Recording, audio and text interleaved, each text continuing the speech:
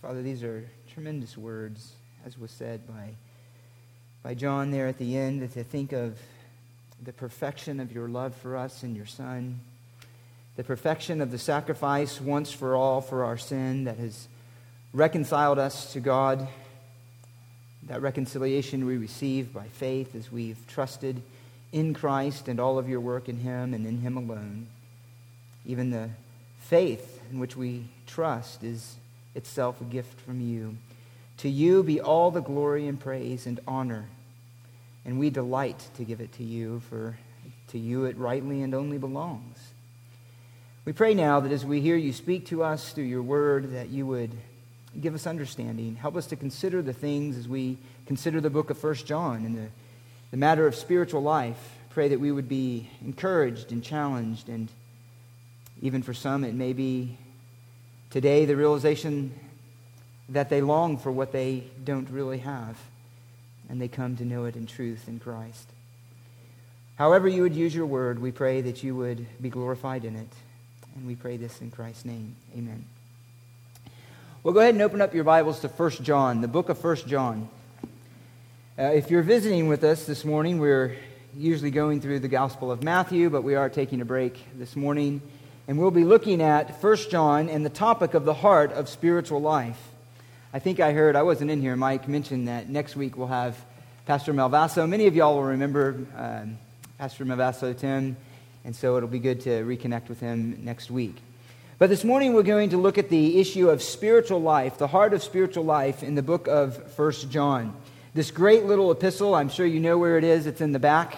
Just keep turning right a little bit past Matthew, near the end.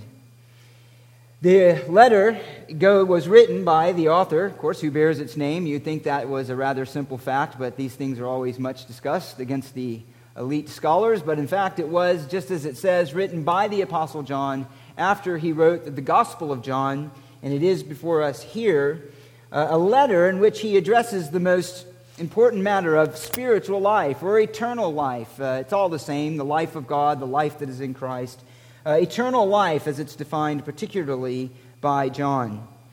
Now, John has many reasons for writing, and of course the theme of it is also something much discussed, but he gives us a hint throughout the epistle. And so what we're going to do is just look at a few of these major themes in the Gospel of John. So we'll be ready to flip back and forth.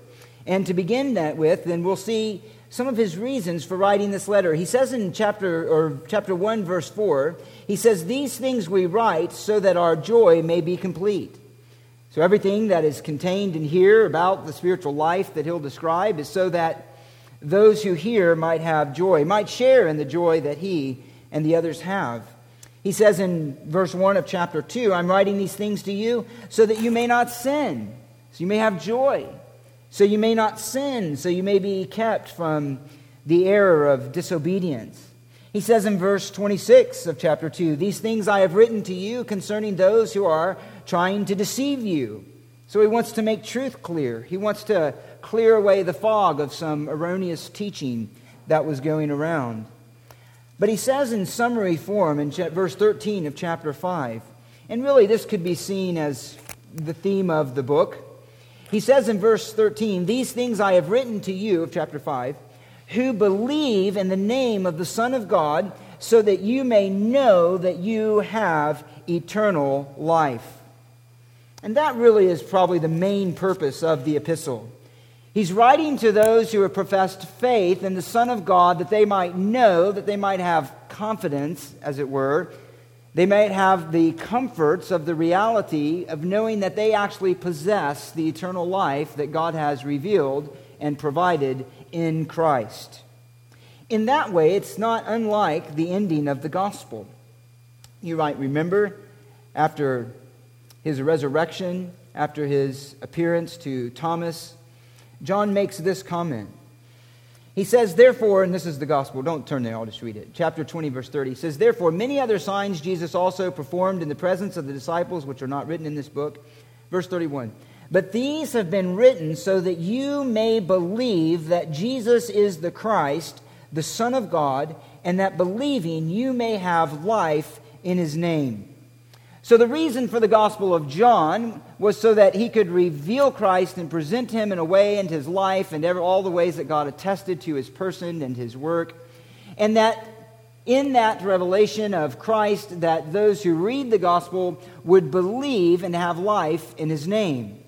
Whereas his purpose for the epistle is that those who have placed their faith in Christ might have confidence that they do, in fact, possess this life that is in Christ. So the gospel is that you may believe, and the epistle is so that you may know. That you may know. And this is so incredibly crucial. Knowing that we have spiritual life is at the heart or at the base of every Christian comfort and every Christian confidence, is to know that, in fact, we possess spiritual life, that Christ is ours and that we are his, and that everything that God has accomplished in him we participate in is truly our possession by grace. Now he defines this spiritual life in a broadest sense there in verse 3 of chapter 1. He says it is this. He says, so that you too may have fellowship with us, and indeed our fellowship is with the Father and with his Son, Jesus Christ. And of course the beginning of this fellowship is with the Father through Christ, and then those who have that fellowship with God then enjoy that fellowship together with everyone who believes and has life in his name, who indeed has spiritual life. Now there are a variety of ways in which we could approach this epistle. What we're going to do this morning is simply look broadly at some of the themes that John traces throughout this epistle. That relate, of course, back to the gospel as well, that describe and identify the reality of spiritual life. And so what does it really mean to have eternal life? What does that mean? What does that look like? What does it mean to be a Christian? What does that look like? What does it look like not only in terms of the outward life, but in terms of the inward affections, in terms of who we are on the inside and how we relate to God through Christ? What is that? Well, those are some of the questions that John will answer for us this morning. And so I want to begin. We're going to do that. This outline is in your bulletin. It's not particularly an inspired outline, but it will at least be some way to guide our thoughts as we go through here. And the first one is this. The first thing we want to consider then is spiritual life as John clarifies it against some of the false views of spiritual life that were infesting the church, that were infecting the church with wrong ideas about what it means to know Christ, what it means to be belonging to God and to have union with him. So now, one of the main errors that John is writing about, and I would make a note here that in writing and addressing these errors, he clarifies for us the truths of spiritual life. And that's just important to recognize at the beginning, that most of the New Testament was written to correct errors, if you might remember that. It is to correct errors. God has clarified truth for us against the backdrop of errors. And so that's what he's doing here in the Epistle of John. Now, it's been most commonly understood, and is largely correct, that John is writing against what is known as an early form. It's not the full-blown form of this, wouldn't come around until really about the 2nd century. But he's writing against something known as Gnosticism. And Gnosticism was, in its most general kind of sense, the belief that, and the idea of Gnosticism is knowledge, is that there could be a special relation or connection to God through the Spirit, and that there was a special knowledge that a teacher could have, and that this special knowledge of the teacher was necessary for one to truly have a knowledge of God and to have a relationship with him. That's in a general sense what it is. But John is going to address some of the specific teachings, and this is going to be very helpful for us to think about, first, what is some general characteristics of spiritual life. Well, one of the teachings of Gnosticism was this, that the spirit is good and the flesh is bad. You've probably heard that before. That the spirit is good and that the flesh is bad. That whatever is of the spiritual realm and is of our spiritual nature is pure, is holy, is untouchable by evil. But the flesh, it's full of what is wicked and tainted with unrighteousness and so on. And therefore, part of their teaching was that committing acts of sin don't really affect the spiritual life because this flesh and the spirit, they exist on two different realms. They operate in two different spheres, and so one can't really pollute the other. And so he addresses this, and this would actually be, if you think these things are far removed, somewhat akin today of what we might give titles of easy believism or non-lordship salvation. Those aren't necessarily great titles, but they're the titles that we have anyway. In other words, it's not too far off in its general idea. There's differences, but the general idea of those who say today that a person can be saved and be right with God and have eternal life and yet have a life of sin or disobedience to God. But yet that doesn't really affect their salvation. They could remain secure in their salvation. Or somebody that could say, yes, they've been born again, but there's no way that displays itself in their life in terms of obedience to God. So this really isn't some far-off removed thing. It's the seeds of ideas that always are infecting us in our fallenness.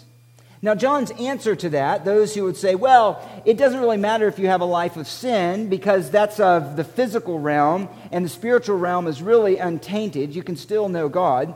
John's answer to that is this, in part. Look at verse 3 of chapter 2.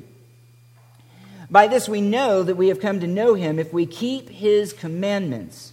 The one who says, I have come to know him and does not keep his commandments is a liar, and the truth is not in him. But whoever keeps his word, in him the love of God has truly been perfected. By this we know that we are in him. In other words, he makes clear to us and to them that there is no spiritual life where there is not a habit of obedience to God's commandments. There's no spiritual life where there is not the habit and the pattern of obedience to God's word. He says it a bit more strongly in verse 7 of chapter 3. He says, little children, make sure no one deceives you. The one who practices righteousness is righteous, just as he is righteous. Verse 8, the one who practices sin is of the devil. It's a pretty striking contrast, and yet those are the two categories that there are. And so John says there is no spiritual life where there is no holiness of life, where there is no pattern of obedience.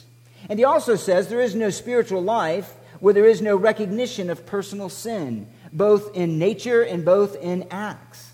Look what he says at chapter 1. He says, if we say that we have no sin, we are deceiving ourselves, and the truth is not in us. And he says in verse 10, if we say that we have not sinned, we make him a liar, and his word is not in us. So another part of this then, he's saying his basic to spiritual life is the recognition of personal sin. And the distinction here of what the Gnostics would teach and those who would say is this, basically, is that not even just acknowledging that the flesh is bad and sin exists and it's around me, but no, it's saying that, look at what he says, we have not sinned. This is personal. In other words, basic to spiritual life is the recognition that you are a sinner. I mean, we use that all of the time, but that is the reality of it. That if someone is a Christian, if someone has eternal life abiding in them, there is a constant awareness of the need to confess sin. There is a constant awareness of the need to rely on Christ and his forgiveness and the grace that is in him.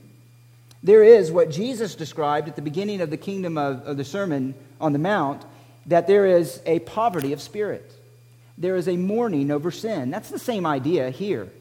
That there is that constant lowness in view of ourselves because of sin and a constant rest in the provision of God in Christ. That is the characteristic of a Christian, of having eternal life. And I would suggest to you that it is also the basis of Christian humility. Christian humility.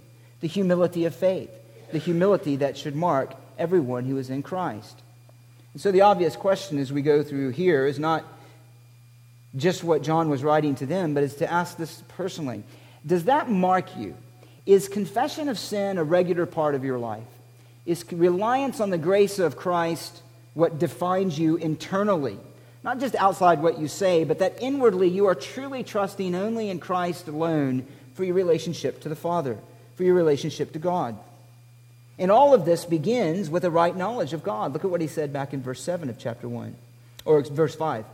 That God is light, and in him there is no darkness at all. And the one then who has a true knowledge of God has a true knowledge of self and is driven to rely only on Christ. Now, Calvin said this greatly in his Institutes a long time ago, but he summarized what is the biblical truth that is so clear, and it's this, that in order to know ourselves, we have to have a right knowledge of God, and it goes in that order. The knowledge of God and the knowledge of self.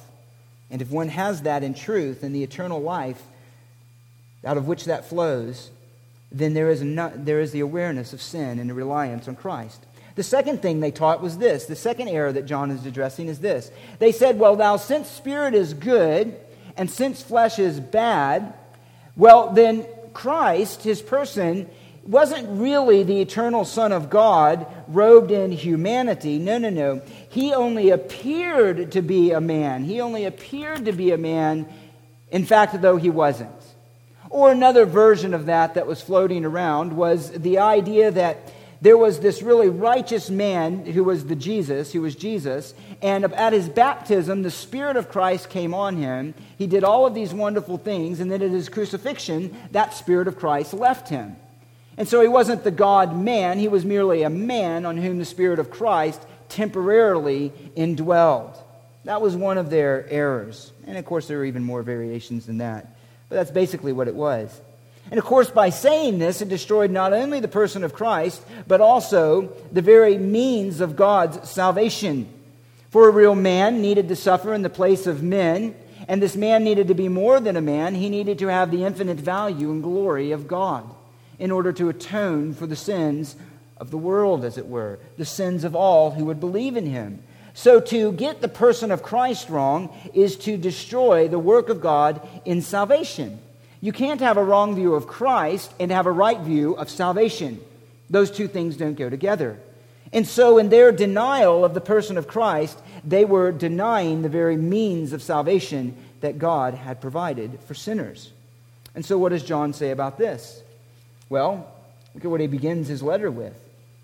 He begins with emphasizing the reality that Christ did in fact come in the flesh.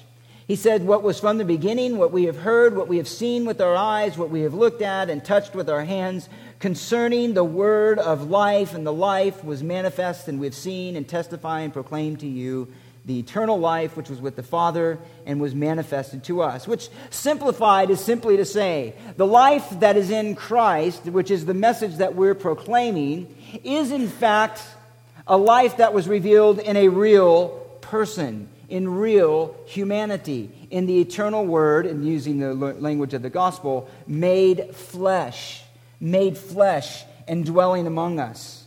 That Christ indeed was in flesh, and that he was the Son. Later he'll put it in this way in chapter 4, verse 2. He says, by this you know the Spirit of God. Every spirit that confesses that Jesus Christ has come in the flesh is from God. Every spirit that does not confess Jesus is not from God. In fact, he says this is the spirit implied of the Antichrist, of which you have heard that it is coming and now is already in the world. The principle, the important thing for us in understanding spiritual life is this: that spiritual life is shown when there is a right view of God, a right view of the nature and the person of Christ. That is a necessary evidence of spiritual life. Let me put it negatively. To have a wrong view about God, the nature of God, or the person of Christ, is to still be unconverted. It is to not yet have eternal life. That means then, quite plainly, that a Muslim or a Jehovah's Witness or a Mormon does not have eternal life because they do not have the right view of Christ. They do not have the right view of Christ, then is to not have the right view of God. As a matter of fact, he says this in chapter 2, verse 23. Just listen, he says, who is the liar but the one who denies that Jesus is the Christ? This is the Antichrist. Listen, the one who denies the Father and the Son. In other words, to deny the truth of the Son is to deny the truth of the Father. So while an understanding of the Trinity stretches our minds, and we don't any of us completely understand it, to believe what is revealed about God in the person of Christ, which would include God as Father, Son, and Spirit, is necessary for salvation. That's the overall point. You cannot be saved or have a right view of salvation or a right view of God's atoning work apart from a right knowledge of God. So to deny the truth about the nature of Christ and God is to be an unbeliever. In John's words, it is to be a child of the devil and to have a spirit of Antichrist. That's pretty striking and clear, isn't it? So eternal life, if you want to even kind of look at that from a different angle, is this. Eternal life is marked by this: a submission to the truth of God's Word. It means what God reveals in His Word, we believe. That's a mark of eternal life. If somebody cherry picks what they want out of the Bible, and I don't believe this part, I do believe this part, and they think that's okay, it's not okay. It's not okay. As a matter of fact, John would say this. Just listen in verse 6 of chapter 4. We are from God. He who knows God listens to us. Clarified, listens to apostolic doctrine. Listens to the doctrine that the Spirit has given through His chosen instruments to the church, which is for us recorded on the pages of Scripture. So there is in eternal life then a basic submission, a fundamental submission to the truth of God as He is revealed in Scripture. That is absolutely necessary. Absolutely necessary. Now again, somebody may have come to that, and there are difficult truths, but if after being taught clearly the truth, they reject that truth, then there is no evidence of spiritual life within them. Thirdly, so the first is that spiritual life is manifest in a recognition of sin and obedience. Secondly, that there is a submission to Scripture, a right understanding of God as He's revealed Himself in the Bible. And there's a third. And some have taken John's teaching, or that he's teaching against, is this. Some who were going about and saying that, and then they were really basing this on what he taught in the gospel. So, and this is also probably very likely one of the errors. That based on the gospel, their teaching was basically this, essentially this, that Christ has come, and He's sort of the climax of God's redeeming work, but now that's kind of off to the side. And what's important now is the Spirit. It's only this ministry of the Spirit. And so they taught essentially that a person could kind of have this unmediated relationship with God simply by the Spirit. It's me and the Spirit of God. And that's part of what's behind the whole Gnostic idea of this special revelation, this unique connection to the knowledge of God that's available to specific teachers. And so that was one of the errors then that he is addressing. And again, you think, how does that connect with us? And I would suggest this. These things, again, of course, never really go away, and we see similar ideas all the time. For us, it might be those who say this, that they have their own private knowledge or individual connection with God. That's kind of the same idea. I've got my own, I know God in my own way. I know God because of my own thoughts about God.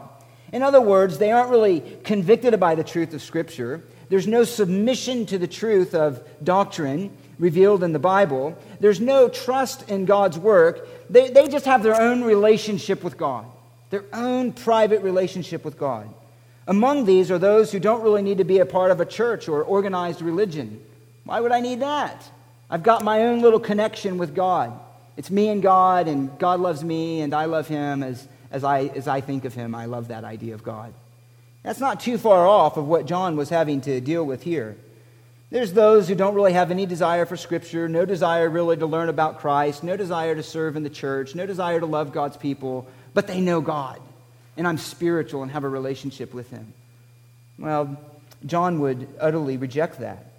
As a matter of fact, and I won't have time to go through all of these, but let me just give you a general idea here of the centrality of Christ to the Christian life. We already looked at the first verse. He begins by saying, look, eternal life or spiritual life cannot be conceived of or experienced apart from understanding that it is in and through Christ as He's revealed Himself in the person of Christ, in the humanity of Christ, and on the pages of Scripture. He says in verse 3 that that's the only way that we can have fellowship with God, and in fact that fellowship is with the Father and with the Son. Indeed, Christ is at the center of all of this. And look what he says in verse 7. Having that reality of life, that fellowship with the Father and Son, he says, and the blood of Jesus, His Son, cleanses us from all sin. So Christ then is the very substance and fullness of our eternal life, our reconciliation with God, his death, his resurrection. In chapter 2, he calls Jesus the advocate. And for any of y'all who might be interested, and you might know this, it's the paraclete that he mentions in the farewell discourse, used only of the Spirit. And if you remember there, he says, I'm going to send you another helper or another advocate. You might have different translation. Here he's saying he is the advocate with the Father.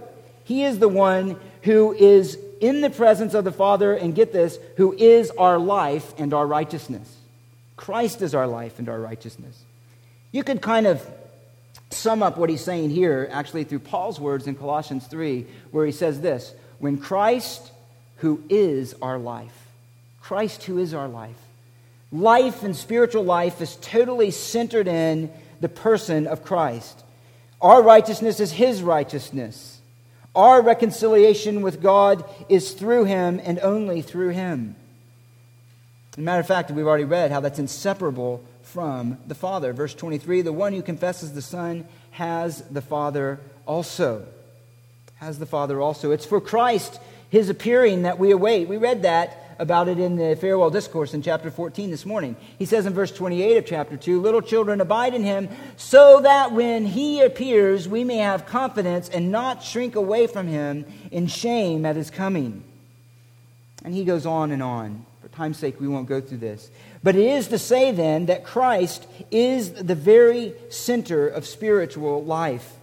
It is to recognize that everything is in and through Christ. And so he ends the letter, I will mention this, in chapter 5 in this way. And this is really a summary, another summary.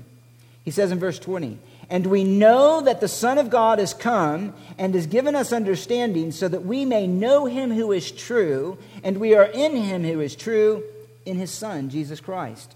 This is the true God and eternal life. In other words, the person of Christ is at the center of genuine spiritual life. And the ministry and the work of the Holy Spirit is never apart from a love and a trust and a desire to know Christ. He is the one who will glorify the Son. John 16, 13 through 15. The coming ministry of the Spirit is to glorify the Son. It is to bring glory to him. So there is no salvation. There is no fellowship with God. There is no knowledge of God. There is no perfect model to follow. There is no eternal life apart from Christ. Now you might, some say, well, that's rather obvious. But I would suggest to you that it's not always so obvious. It's absolutely amazing to me to think of how many people think of Christianity apart from a sincere love for Christ. They think of Christianity apart from a love for Christ, apart from a biblically defined love for Christ. Christ is at the very center and heart of what it means to be a Christian. Christianity can be thought of in a variety of ways, of activity, of service, even doing things to show the love of Jesus, but does not have that quality of a deep inward desire that relies on Christ and wants to know him. That says the truest part of me, if you ripped away everything else, is that I rely on Christ and I trust him and I love him. Spirituality is so often detached in almost some kind of mystical sense from the person of Christ. And we'll explain some of this a bit more. But my question to you would be, if you had to define or even say what was it or what is it that marks you as a believer, what would you say? John's answer and Scripture's answer would be that you would love Jesus Christ and obey him. That you would love God through Christ. Can you honestly say that you love him, that your Christianity is defined and centered around your love and your trust in Christ? There's a fourth issue that is helpful for us to be clear, and that's it. John is also addressing in writing this letter to clear up confusion about those who were once with John and his associates, the Christians, and no longer are with him. They left. They were a part of the group and then they left, and no doubt that was a point of confusion for some of those that John is writing. And so he brings that up in verse 19 of chapter 2. He says this, "They went out from us, but they were not of us. For if they had been of us, they would have remained with us. But so that it would be shown that they all are not of us, they went out. They left us. They went away from us." In all likelihood, because of the context, it is those who displayed a greater love for the world, than they did for Christ. And so they attached themselves to some kind of false teaching that really wasn't so much about their knowledge, desire to know God, as it was about attaching themselves with a system of belief that would justify their desire for sin and justify their own unbelief. Now, in either case, John wants to make something clear to them and to the readers and to us. And that's this: when somebody truly has spiritual life, they persevere in faith and love. They persevere in faith in Christ and love. Yes, we stumble and we fumble and we trip up along the way. Yes, we have times of weakness. Yes, we may even have moments where we struggle with unbelief or with some aspect. But there is a struggle there, and the reality of eternal life is that those things never overwhelm, ultimately, a true child of God. In fact, they remain. They remain. When someone does not remain in the truth and does not persevere in faith and walks away from Christ, or walks away from the church, or walks away from a life of holiness, then no matter what evidence they seem to have in the past, John is saying there never was the reality of eternal life. There never was a genuine and a real spiritual life in that person. Now, we've covered that before. Jesus, that's a theme throughout all of Scripture, actually. But Jesus addressed that directly in Matthew 13. There's many responses to the gospel, but it's only the one who produces fruit, and that fruit remains, and it endures, and it stays. So spiritual life, then, is marked by a faith in Christ, a trust in Christ, that manifests itself by believing everything that God has revealed about Him in Scripture, that loves Him, that relies on Him, that sees Him as the center of all of your affections and your hopes and your dreams, as it were, that believes everything that God has said in His Word and trust in Him. This is at the heart of spiritual life. It's at the heart of spiritual life. Now, these are all then elements of spiritual life, but they don't exactly describe the character of this life, And so that would be the second point. What is spiritual life? What's the character of it? In some of its particulars. Well, there are two essential marks. And again, we could put all of these maybe under characters like faith in Christ and endurance and so forth. But I'm separating out these different qualities, which would be more along the lines of virtues, if you will. Spiritual virtues that mark eternal life. And they are succinctly stated in John chapter 3, verse 10. Look at John chapter 3, verse 10. He says this: "By this, the children of God and the children of the devil are obvious. Anyone who does not practice righteousness is not of God, nor the one who does not love his brother." The one who does not practice righteousness, nor the one who does not love his brother. Or we could state that positively and say this: that the children of God are marked by righteousness of life and a love for God and His people. A love for Christ and His people. There's a love for all men, yes, but there is a particular love for the people of God, a particular love for Christians. Now, you might notice in that verse a phrase. I think I mentioned it earlier, but it stands out there. What do you think it is? It's this phrase: children of God. Children of God. Look at what he calls them there, children of God. This is an incredible statement, and really, it is one that defines for us what spiritual life is at its heart and what it is to look like. To have a spiritual life is to be in God's family. It is to share His likeness. It is to share spiritually in His nature, the very nature of God that was revealed through the humanity of Christ, that was revealed through the life of Christ. To be a child of God is to have His family likeness and to love those who are in the family through Christ. And so what I want to do is just this last part, is center our thoughts on that to get what the character of this is. And really that begins back up at verse 1 of chapter 3. Look at what he says.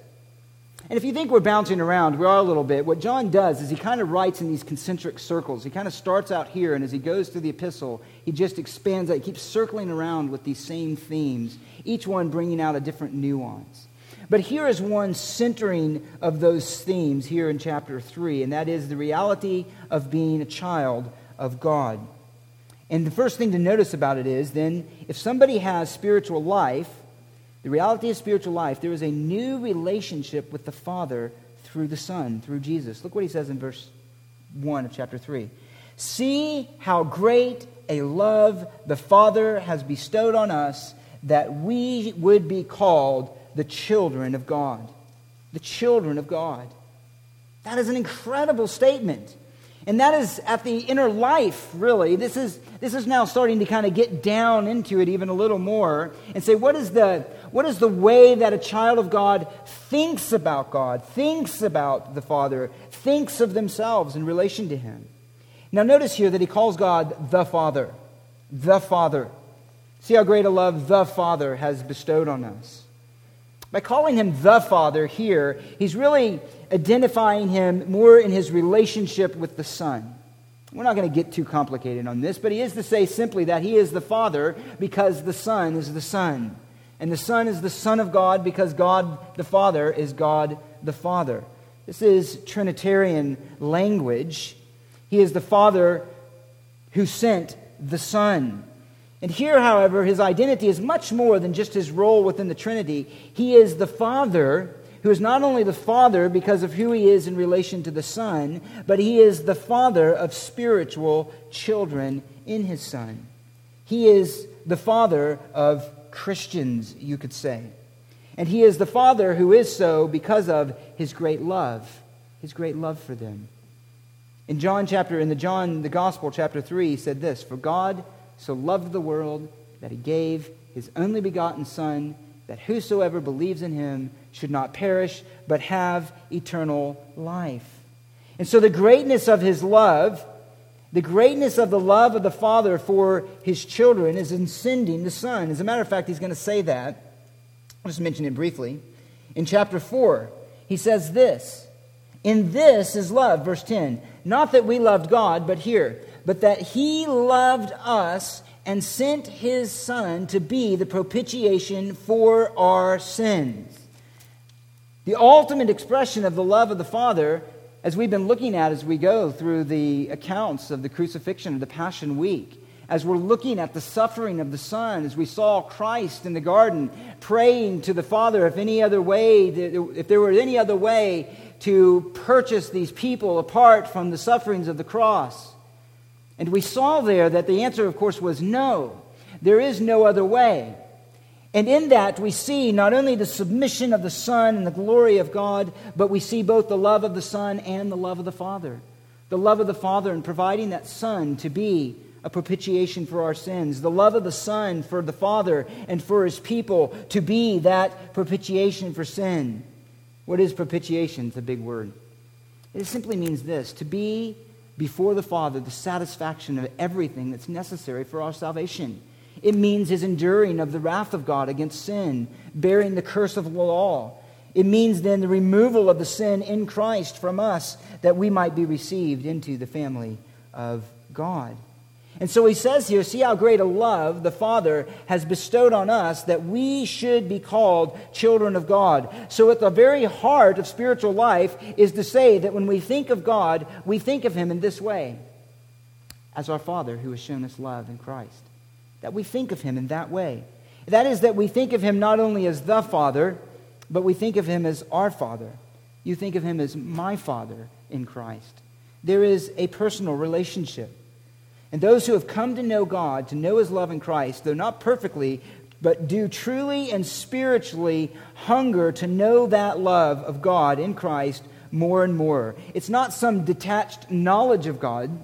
It's not some detached knowledge of God's love, but it is specifically His love shown to you, the sinner, in the Son. That He's saying here that it would be spiritually perceived. Look at what He says: see how great a love. Obviously, Christ is ascended with the Father. What he's saying is see, consider, think about, understand, know in your heart the reality of the love of the Father in His Son to you, that you would be called children of God. So do you relate to the Father in this way? Do you relate to? Do you want to? Do you seek to understand it? Does that truth resonate in your inner man, in your heart, in your affections, and in your life? And notice then again here what is the status then of those who have eternal life? They are children of God. This is the new relationship. A new relationship to the Father. Him as the Father. We as spiritual children. And I just want to note, he mentioned this first in the gospel. Don't turn there. But he says in John chapter 1, verse 12, he said this. This is the first and only other use of John of children of God before we get to the epistle. He says this. He says in verse 12, as many as received him, to them he, the he here is Christ, he gave the right to become children of God, even to those who believe in his name, who were born not of blood, nor of the will of the flesh, nor of the will of man, but of God. In other words, this status, this identity as a child of God is something that comes through Christ. It comes through Christ. But I want you to notice this as well. Well, let me mention one other verse to you here, and that is this: that the fullness of this change in status, the fullness of this new relationship then that a believer has, a child of God, with the Father, is defined by Christ's own relationship with the Father. Let me just read to you one verse here. And it's this. This is what he said at the end of the gospel after the resurrection. He's speaking here to Mary Magdalene, and he says this: stop clinging to me, for I have not yet ascended to the Father. Okay, there's the Father. The Father you know is God. The Father whom I said sent me. The Father whose love has been shed abroad on you by my own sacrifice and resurrection. I've not yet ascended to the Father, he says. But listen to the second part. But go to my brethren. The first time he calls them that. My brethren, my brothers. He says, go to my brethren and say to them, I ascend to my Father and your Father, to my God and your God. In other words, you relate now to the Father and to God as I did. As I did. Through my own relationship with him. As I called him Father, you now can call him Father through me and in me. As he was my God, speaking there of his humanity, he is also your God. This is intimate relationship. But what makes this so great, this love so great, particularly in this chapter, is even something more than that. It's something more than that. It is because of the reality of the condition before being a child of God. It is. Look what he says again in verse 10. Verse 10. Well, actually, you can look at verse 8. We read it earlier. The one who practices sin is of the devil. The devil has sinned from the beginning. Son of God has appeared for this purpose, to destroy the works of the devil. And then he says in verse 10, by this the children of God and the children of the devil are obvious. That's again typical John statement that puts everything in absolute black and white. But he's saying, look, there are only two kinds of children. There are no half-breeds in the kingdom of God. One is either a child of God in the full sense of the word, or one is a child of the devil. These are striking terms, but these are the terms that John puts it in. And so the greatness here of the love is further realized by understanding the change that God has brought about in our own situation. Indeed, we were the children of the devil by nature. That is to say that we aligned ourselves naturally and willingly to the desires of the devil. Because of our fallenness, because of our natural state, our natural inherent wickedness that we inherited from Adam in the fall, we naturally aligned ourselves with the will and the thinking and the ways of the devil. As a matter of fact, he says this at the end of he says, we know in chapter 5, verse 19, that we are of God, and the whole world lies in the power of the evil one. He told the leaders in John 8, we've looked at this many times, you are of your father who? The devil. You're of your father, the devil. And you're like, oh, that's just those wicked old Pharisees. Of course they were of the devil. Listen to how he describes the church, writing to the Ephesians.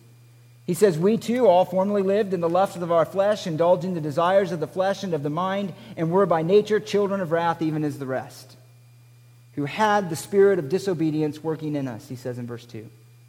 So that was our condition.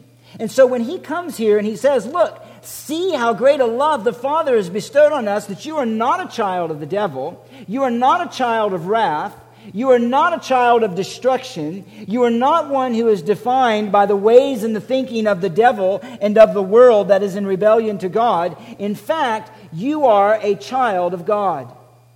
You are a child of God. You have been made by Him a member of His family through His Son. That's why this love is so great. That's why it's so great. And I would suggest to you that we learn from the way that John phrases this, that we learn from the way that he talks about it. And I mean that in this way. There is a great tendency of a me-centeredness in Christianity. Would you agree with that?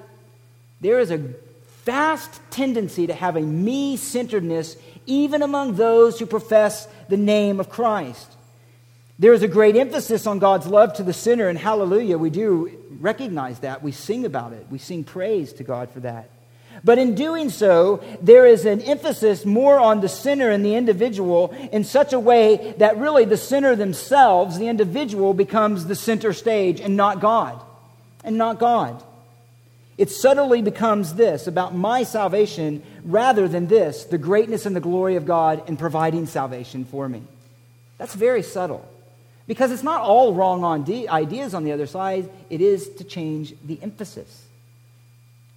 And I would just make this as a general remark, that we need to be very aware of this, and this is important for this reason, plus what I'll mention in a minute. Because when Satan tempted Jesus in the garden, or no, actually not in the garden, but in the wilderness, and he quoted, throw yourself off, and, he'll send his angels, and you won't strike your foot against a stone, and so on and so forth. He quoted Scripture fairly and accurately. That was a fair quotation of Scripture. You can go back and say sometimes the words were changed or whatever, but he quoted it just as Jesus and the apostles have quoted Scripture. Sometimes they were free quotations, sometimes they were summary, sometimes they were exact, sometimes they quoted from the Masoretic text, sometimes they quoted from the Septuagint. It was different. Satan wasn't wrong in the way that he quoted Scripture. What did he do? What did he change? You remember? He changed the emphasis. He changed the emphasis. He took a psalm about trusting God and he made it into a test about presuming on God. He changed the emphasis. That is the subtlety of how he works. And I would suggest that there is an element of that in this new idea of Christianity that puts all of the attention and the focus on the sinner and diminishes the glory of God in His saving work. Let me maybe make that more clear. It's a subtle man-centeredness that takes a great truth and twists the emphasis of God's work. So the emphasis of John is on the Father and His work and the Son, the amazement of His love toward the sinner, that we should be called children of God. So true spiritual life then marvels in the Father's love and in Christ in a way that does this. You ready? It humbles the heart. It produces within the sinner worship, submission. It produces within the sinner that sense where we say, he must increase and I must decrease, in the words of John. And when there is a failure to understand this, as subtle as it may be, the consequence is this. You may think, oh, well, that's just a matter of semantics. Let me suggest to you this, that when we don't get that right, and when God no longer ceases to be the center stage of our affections and the greatness and the glory of His work in Christ becomes our passion and what we long to pursue, it weakens the need for repentance. It weakens the need for repentance. It weakens the need for repentance and its fruit. And it makes many who are unsaved and unregenerate feel comfortable in salvation, though there is in their life no real worship, no obedient love for Christ, and no true desire for Christ to know Him. And that's what happens if it gets wrong.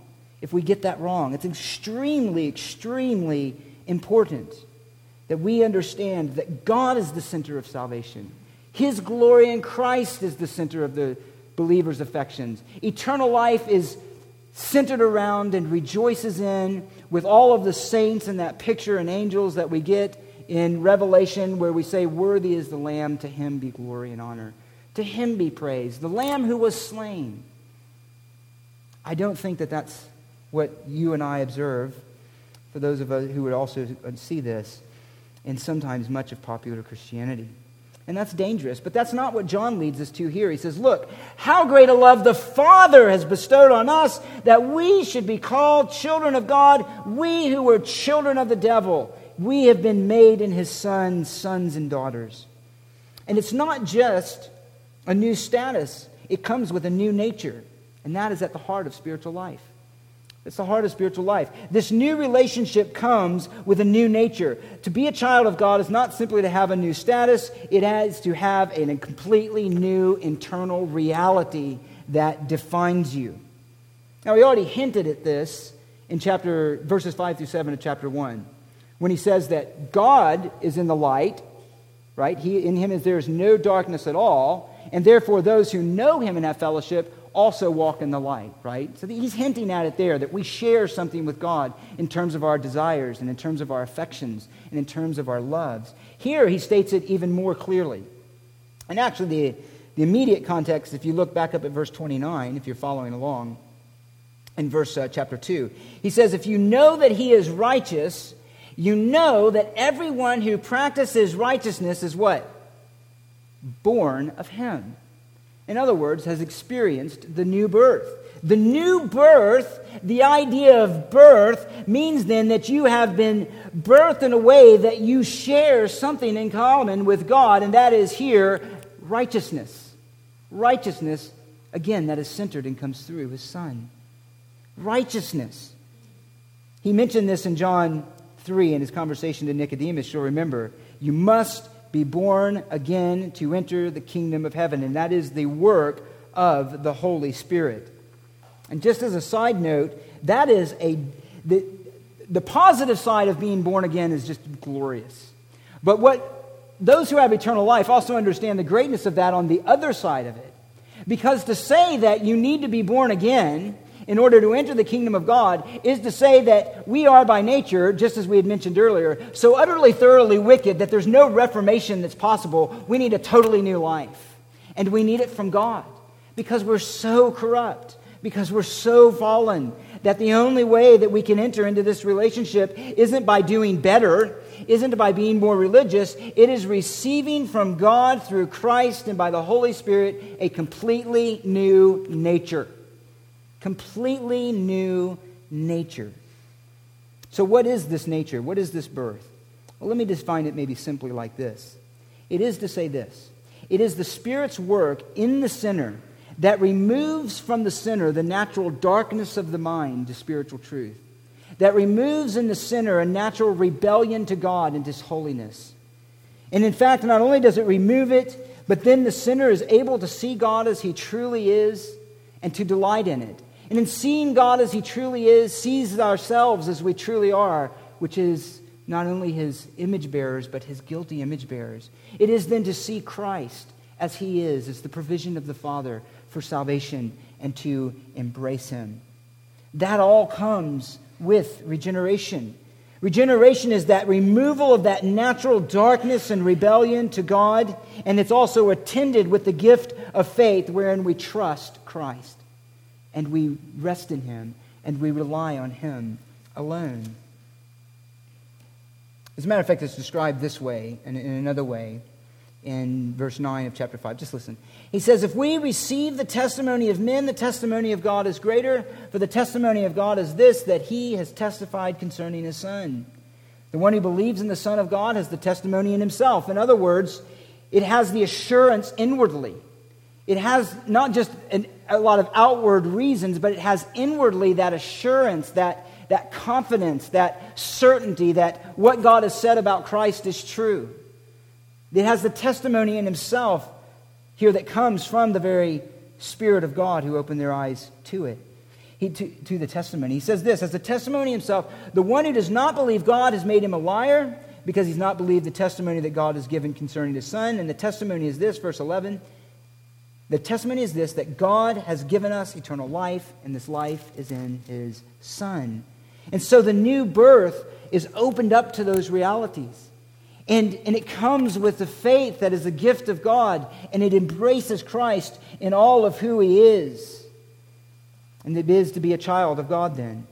And this new nature, this new inward spiritual reality is marked, as we already mentioned, by fellowship with God and others who are in the spiritual family.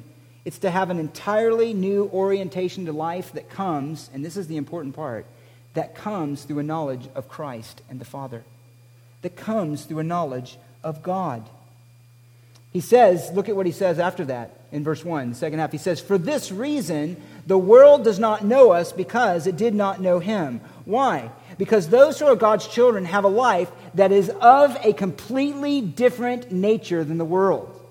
It's completely different. As a matter of fact, it's in contrast to it in almost every way. Everything that is true spiritually about a child of God, of one who has eternal life, if that is you, how you perceive the world, what you trust in, what you hope for, what you delight in, stands in contrast to the world. Listen to what he says in verse 15 of chapter 2. "Do not love the world, nor the things in the world. If anyone loves the world," anyone loves the world, the love of the Father is not in him. "For all that is in the world, the lust of the flesh, the lust of the eyes, the boastful pride of life, is not from the Father, but is from the world. And the world is passing away, and also its lust. But the one who does the will of God lives forever." And so a question then with this part is, if we have spiritual life, is can you say that the things that you desire and the things that you delight in, the things that you hope in, the things that you trust in, the way that you view the world, everyone in it and what God is doing is defined by who God is revealed in Christ and on the pages of Scripture? Or are you more like the world? If you're in Christ, then you are a totally new creature. You are, in fact, he says, a child of God. And there, for that reason, you stand in opposition to everything that defines the inner delights and trust and hopes and thoughts of the world. You stand in contrast to it. And for that reason, the world doesn't know you. If we have a Christian church and in our own lives and we're hardly distinguishable from the world, and there's nothing about what makes us tick and about what's evident in our life that's different than the way the world thinks, then why in the world, John would ask, do you think that you have spiritual life? Because a child of God, the world doesn't know them. They're unrecognizable. They should think that you are different. And so that's what he gets. So do you have this mark of spiritual life? Simple question, do your desires, do your hopes, do your loves, your perspective on everything stand in contrast to the world because of your knowledge of God in Christ? Because of who God is? Do the persuasions of the world seen in movies, advertisements, incessantly on TV and so forth have the same power in you as those who openly deny Christ? That's maybe one way to ask it. Or do we see through it and go, no, those things are wrong because God tells me the right way to think, and God is whom I love? Lastly, and I'll have to go just mention this in summary form, and this actually was one of the main parts I wanted to get to, but we'll just mention it here. It's this, that a new life then reflects the life of Christ. The spiritual life of the children of God is in contrast, as we just mentioned, and it's a spiritual life that models what was in the life of Christ. Look at what he says here in verse 2, actually, of chapter 3. "Beloved, now we are children of God. It's not yet appeared as what we will be, but we know this, that when he appears," and the he here is probably most likely Christ. If you try to trace the he's through John, you're going to be confused a lot of time, but that is because of the union of the Father and the Son. And so often he'll use a pronoun that really, it's hard to tell who he's talking about, but it doesn't really make a whole lot of difference. But here I think it's pretty clear that he's referring to Christ, the Son, just as he said back in verse 28, that when he appears, we will have confidence and won't shrink away. So he's likely here talking about this time of Christ's return. When he appears, he says, we know that when he appears, we will be like him because we will see him just as he is. And everyone, in verse 3, who has this hope fixed on him purifies himself just as he is pure.